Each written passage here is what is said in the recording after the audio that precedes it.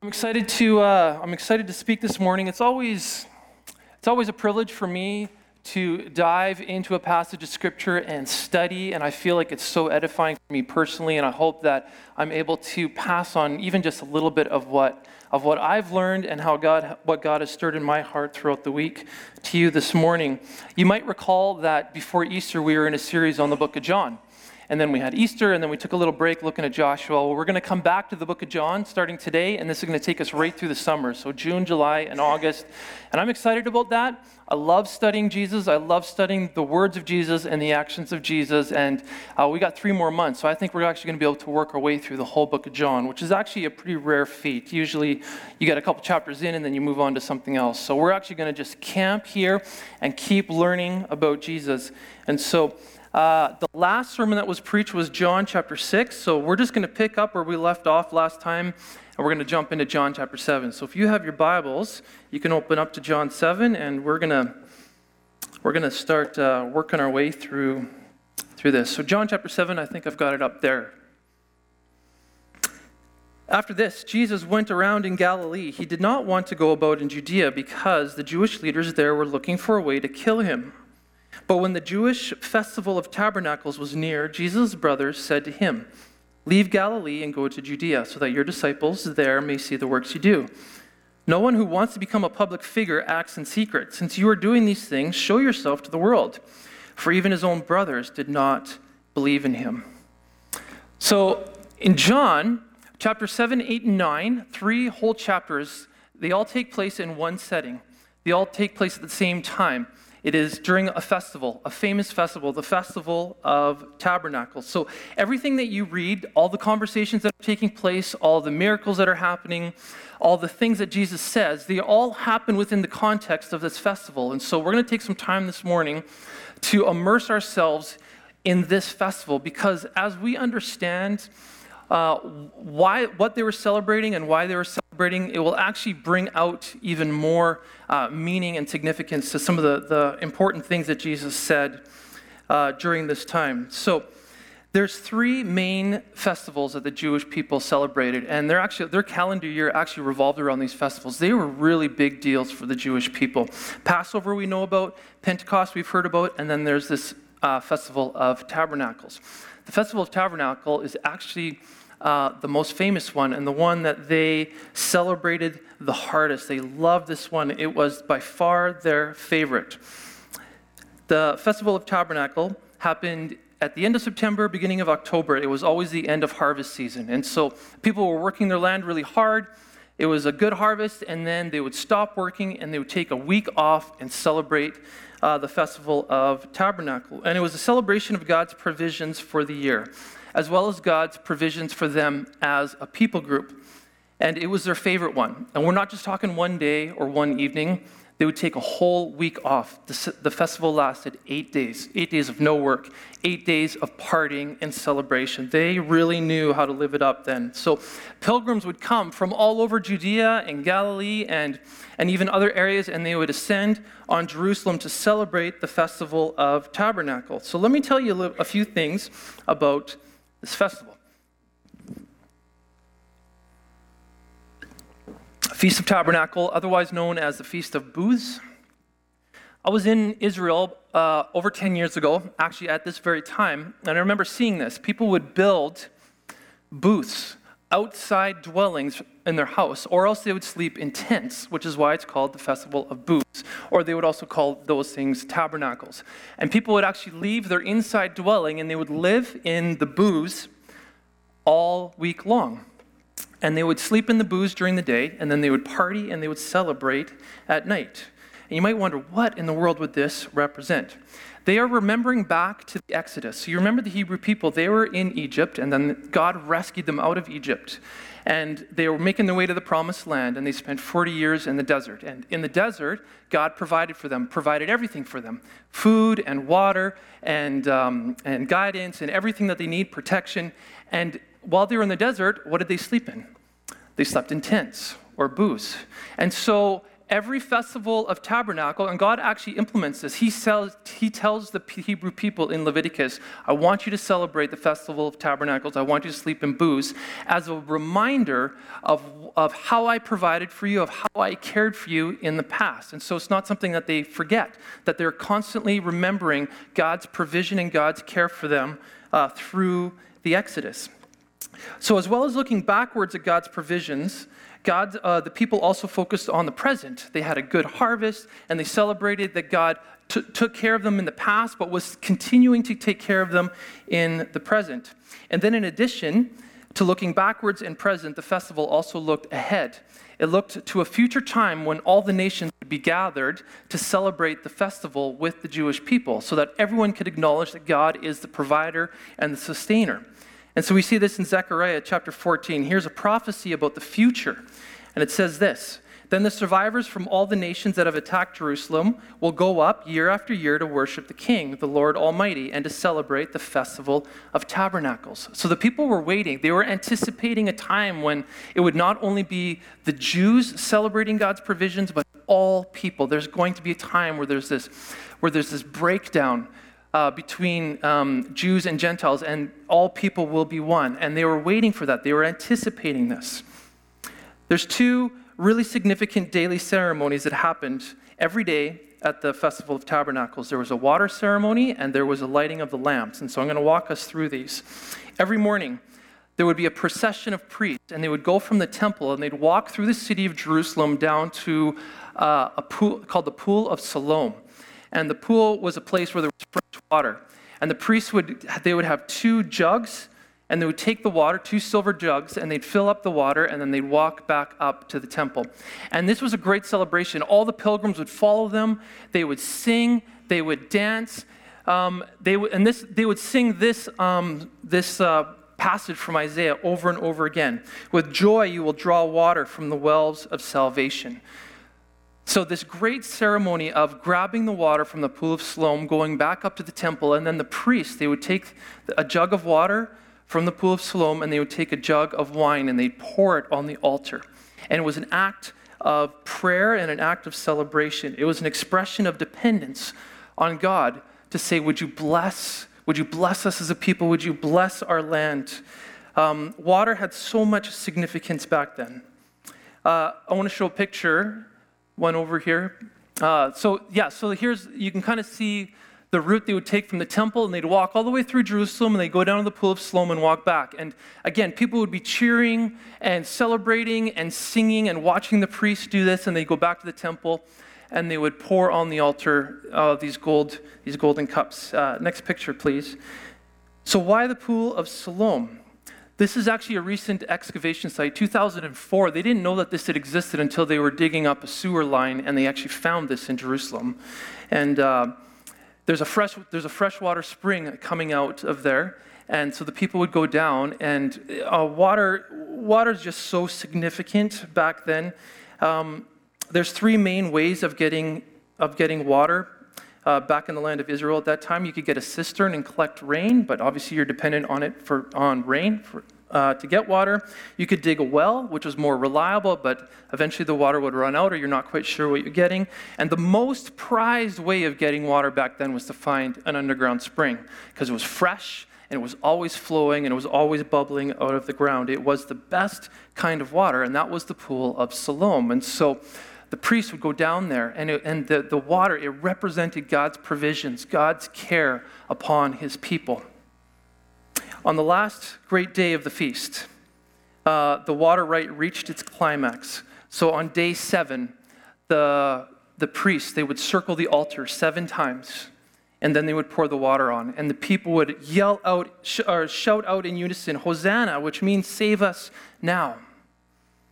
You know, we've seen in the early chapters of John how symbolic water is. In John chapter 4, the woman at the well, right? She's down and out. She's at the low caste, and Jesus offers her the greatest gift of all. What does he offer her? He offers her living water. Water represents life. It represents satisfaction. It represents meaning. It represents the essentials for living well. It's not just about material thirst, it's about spiritual thirst. And so all of these images, they're so richly described throughout all of the scriptures. And so people were not just celebrating spring water. That water represented life for them. It represented so much for them. So I've laid out the context for you. John chapter 7, verse 37. I want you to hear these words, and I want you to keep in mind all that I've just explained to you in the midst of this festival and what's going on and all of its symbolic meaning and all the people that would have been there. John chapter 7, verse 37. On the last and greatest day of the festival, so this is day 7 when they're circling the altar 7 times, Jesus stood and he said in a loud voice, "Let anyone who is thirsty come to me and drink. Whoever believes in me, as the scriptures have said, rivers of living water will flow from within them." Can you imagine how that would have sounded? Can you imagine how people would have heard that in that setting? Verse 39, by this he meant the Spirit, whom those who believed in him were later to receive. Up to that time, the Spirit had not yet been given, since Jesus had not yet been glorified. On hearing his words, some of the people said, "Surely this man is a prophet." Others said, "He is the Messiah." Still others asked, "How can the Messiah possibly come from Galilee?" It's just, when you think about the significance of what is going on at this festival and on day 7 and all that water represents, and Jesus has the courage and the audacity to stand up there and say, "If you are thirsty, come to me and have a drink." It's absolutely incredible. It's as the priests were pouring water as an appeal to the Creator God to provide water for the people. It's as if Jesus stands up there and he answers their prayer and he says, "I am the answer to your prayer. I am here." What a radical statement that is. Jesus was claiming to be none other than the Creator himself. Some recognize that authority and they clearly say, "He must be the Messiah." And others were absolutely incensed. They wanted to seize him and have him stoned for blasphemy, for claiming to be God. And this is what so much of John chapter 7, 8, and 9 are about. There's these ongoing conversations between Jewish leaders and disciples and pilgrims, and everyone's asking, who is Jesus? Who is this guy? Is he really the Messiah? Is he crazy? Who is this guy? What is going on? Those who believe, they choose to follow him. Those who don't believe, they want to kill him. Jesus was a really polarizing figure. He said radical things at radical time. He didn't do safe things. He didn't say safe things. It was in your face, and you were forced to make a decision. Is this guy for real or is he not? Do I believe him or do I want to kill him? Today we live in a culture and a society that is happy to say Jesus was a good man. Jesus is a moral teacher. He's a great example. Yeah, he could have been a prophet. Maybe he said some interesting things. But this whole concept of him being God or the Son of God or miracles or resurrection from the dead, that's just stuff the church made up. I would say that the majority of people that I have conversations with about faith kind of land in that camp where they appreciate Jesus, but it doesn't go beyond him just being a good guy or a moral teacher. And I think a lot of Canadians believe this today. The reality is, if we look at the scriptures don't give us any room to think that way at all. We are left with a choice. Either Jesus is who he said he was, or he's a crazy man. Because scenes like this one, where Jesus so radically and pointedly proclaimed that he is the new source of life, that he is the source of salvation.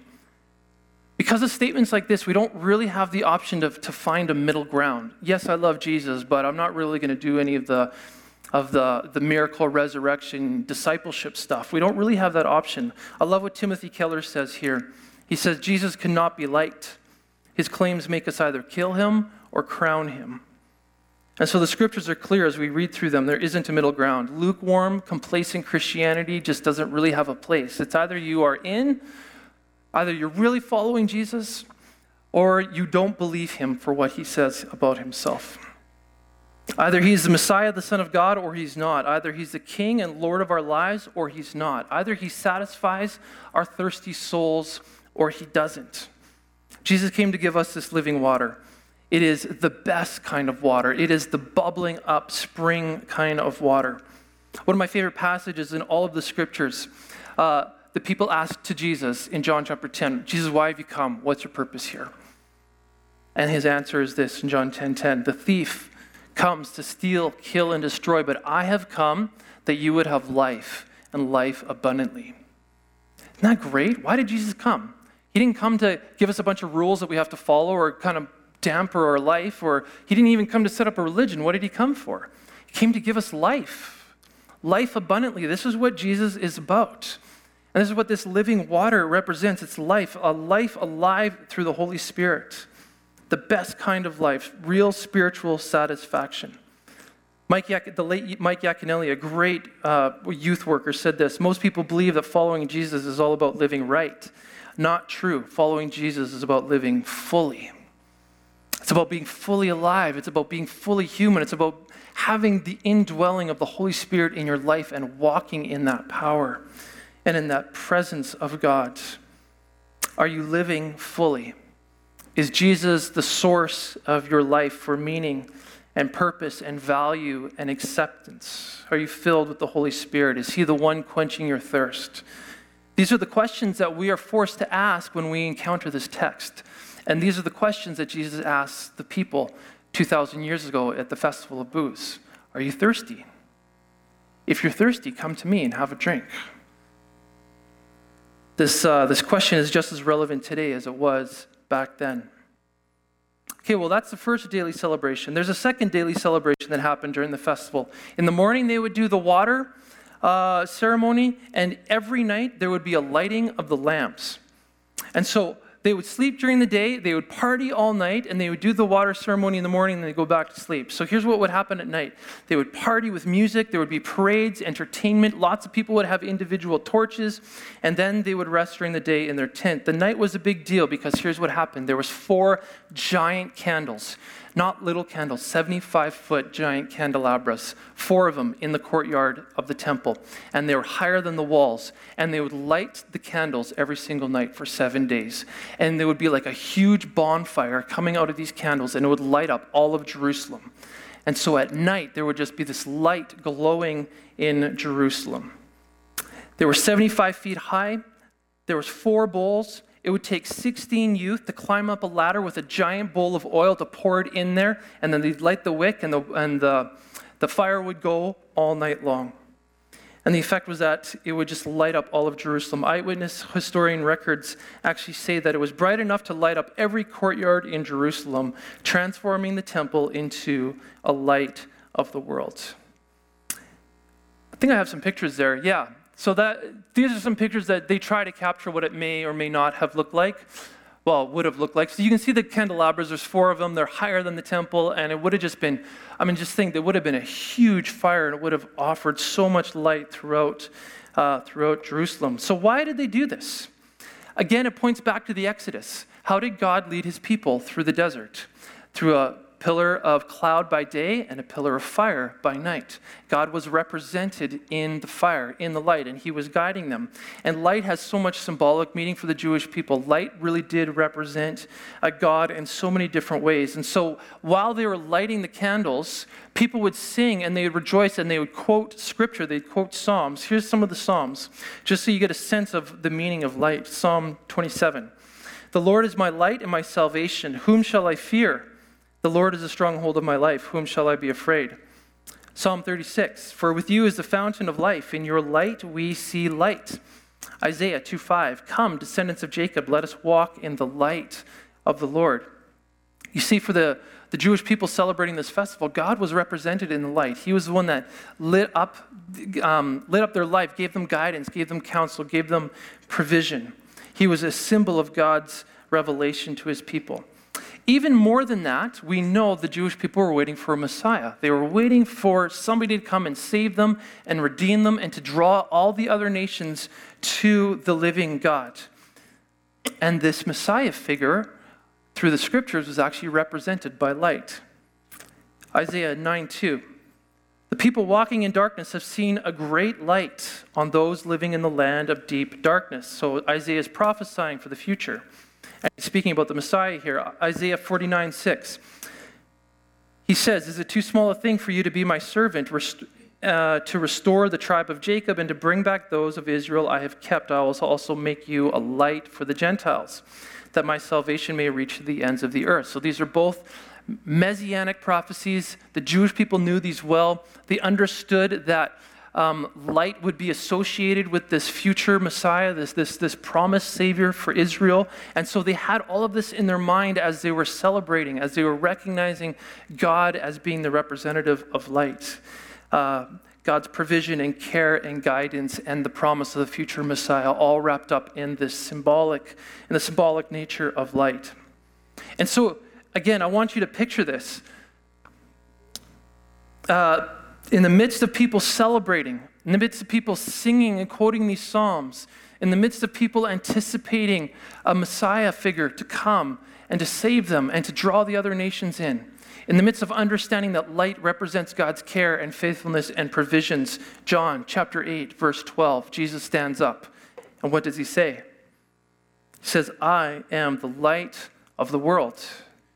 Whoever follows me will never walk in darkness, but will have the light of life. Now, this is already a profound statement, not knowing the context, but now that you know the context, I hope you can just sense how significant this would have sounded. I picture Jesus doing this at the temple with the 4 bonfires, the 4 candles glowing, and Jesus standing there and saying, all that you think God is about, all the symbolic nature of the light, all that you have been waiting for and are anticipating, I'm here. I am the light of the world. Whoever follows me will never walk in darkness, but will have the light of life. Imagine how that would have sounded to the people. Imagine what would have been going through their minds at that time. More than any of these festival images, Jesus is the true light. He is the fulfillment of the prophecies. He shines light on on all of humanity, both Jew and Gentile, to lead the way. And when we choose to follow Jesus, we are choosing to follow the light. And we are rescued from darkness. That just as God guided the Hebrews through the darkness of the desert, Jesus guides us through life. But there's a prerequisite, right? There are some strings attached. We actually have to choose to follow him. This is a choice we have to make to follow Jesus. Throughout the book of John, we see these words, believe and follow. They're virtually the same. To believe in Jesus means to follow Jesus physically, spiritually, emotionally. It's not just an intellectual statement of belief. It's not just accepting a set of doctrine statements. It's not just thinking that something is true. It's actually choosing to follow a person. Jesus says, follow me, just like the Hebrew people back in the desert. If the pillar of fire was moving, the Hebrew people had to move with it. And if they didn't, they'd be left behind and they'd be left in the dark. And that's the same image that Jesus is conjuring up here. Whoever follows me stays in the light. But if you don't, you will continue within your darkness. And the same goes for Jesus. Being a Christian is about following Jesus. That's why throughout the scriptures, we see so many terms that talk about this. We need to fix our eyes on Jesus. We need to fix our thoughts on Jesus. We need to set our mind on heavenly things. Pick up your cross and follow me. These are all images, it's all language about following a person, following Jesus. They all point to an active life of following Jesus, who is our light and who is our guide. Are you following Jesus? That's the question that I think Jesus is asking. He is the light. At the festival, he challenges the people. Will you follow me? Will you leave the darkness behind?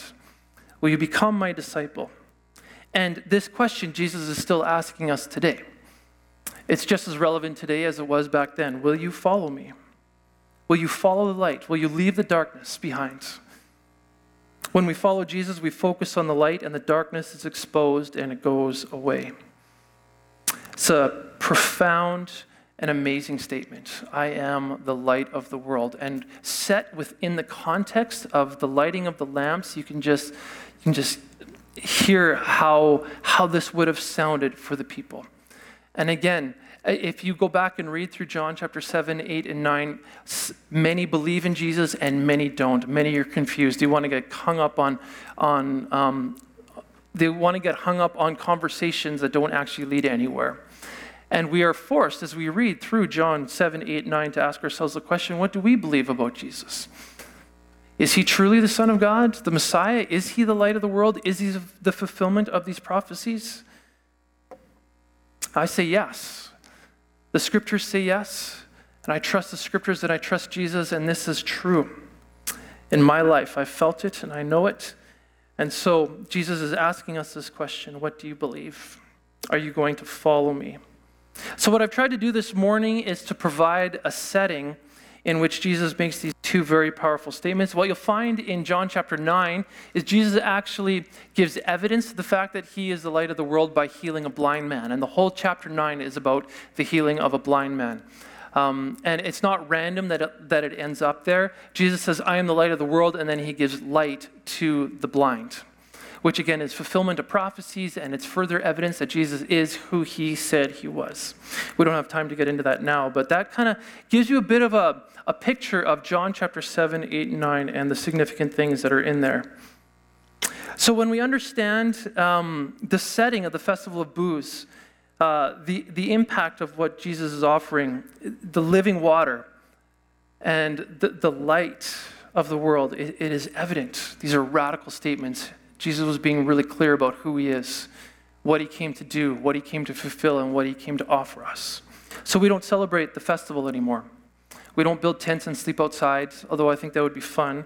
And it would be great to see the 75-foot candles. But we don't do that anymore. Instead, we follow Jesus. Because Jesus is actually the fulfillment. He has fulfilled the meaning of this festival. So we don't need to celebrate it anymore. Instead, we follow Jesus and we celebrate Jesus. He is the one that provides us with living water. He is the one that satisfies our thirsty souls. He is the one that sheds light on our life and gives us guidance and counsel. He's the one that fills us with his Spirit and gives us what we so need, that we're so hungry and thirsty for. And all that we are required to do is to believe and to follow, to attach ourselves to him and become his disciple. And these promises will be true in our life. And so today, we don't celebrate festivals like the Jews, but we have our own rituals. It's interesting. Humans are interesting people. We all have rituals. Every culture, every society has rituals, and rituals give meaning to things that are really, really important to us. They give rich images to things that matter deeply to people. Communion is one of those rituals. Since the very beginning, the church has celebrated communion, and this has been incredibly symbolic of what is so core to what it means to follow Jesus. We take the bread, or in this case, the gluten-free cracker, and we recognize that Jesus gave his body for us. He lived a life of an example for us, and he gave his body for us. And then we take this cup, this juice, and it represents Jesus' blood. And we are reminded that Jesus spilt his blood for us for the forgiveness of our sins, and that we live in a new covenant with him by his Spirit because of what he has done for us on the cross. And so every month we do this as a way to remind ourselves about what is most important, about what is most core, about these things that we believe so deeply that affect our lives so much. Jesus came to offer his life so that in turn we could have life. He came to offer his life so that we could have light, that we could have hope and meaning and purpose and forgiveness. And so this ritual, this celebration, it helps us remember what is most important, what is most core. So when we've chosen to follow Jesus with our lives, we are reminded of what he's done for us and all of his great provisions for us. And so I'm going to invite the band to come on up and play some music in the background, and we're going to participate in communion. Before we do that, let me pray, and let's just take some time to be quiet. Maybe just reflect on these two statements and what they might mean for you, and visualize these statements within the context, within the setting that I have laid out for you. So let's just be quiet, and then we'll get into the elements. Jesus, it's hard to comprehend the significance of these statements. But from what little we do understand, God, we are so grateful, Jesus, that you are the revelation of God, that you are the one who quenches our thirst. You are the living water. And Holy Spirit, we thank you that you abide in us and that you live within us. We thank you, Jesus, that you are light of the world, and that by following you, we will not be in darkness. Jesus, we thank you for your life and for your death and resurrection and the life that we live now because of that. A new life. Life by your Spirit. And we thank you, Lord. And as we participate around this table, God, we remember what you've done for us, and we just say thank you. Thank you for the way you lived and the things you taught. Thank you, Lord, for the life you gave to us, the death you died, and the resurrection that took place, that we might have new life in you. So we give you praise, and we thank you. In Jesus' name, amen.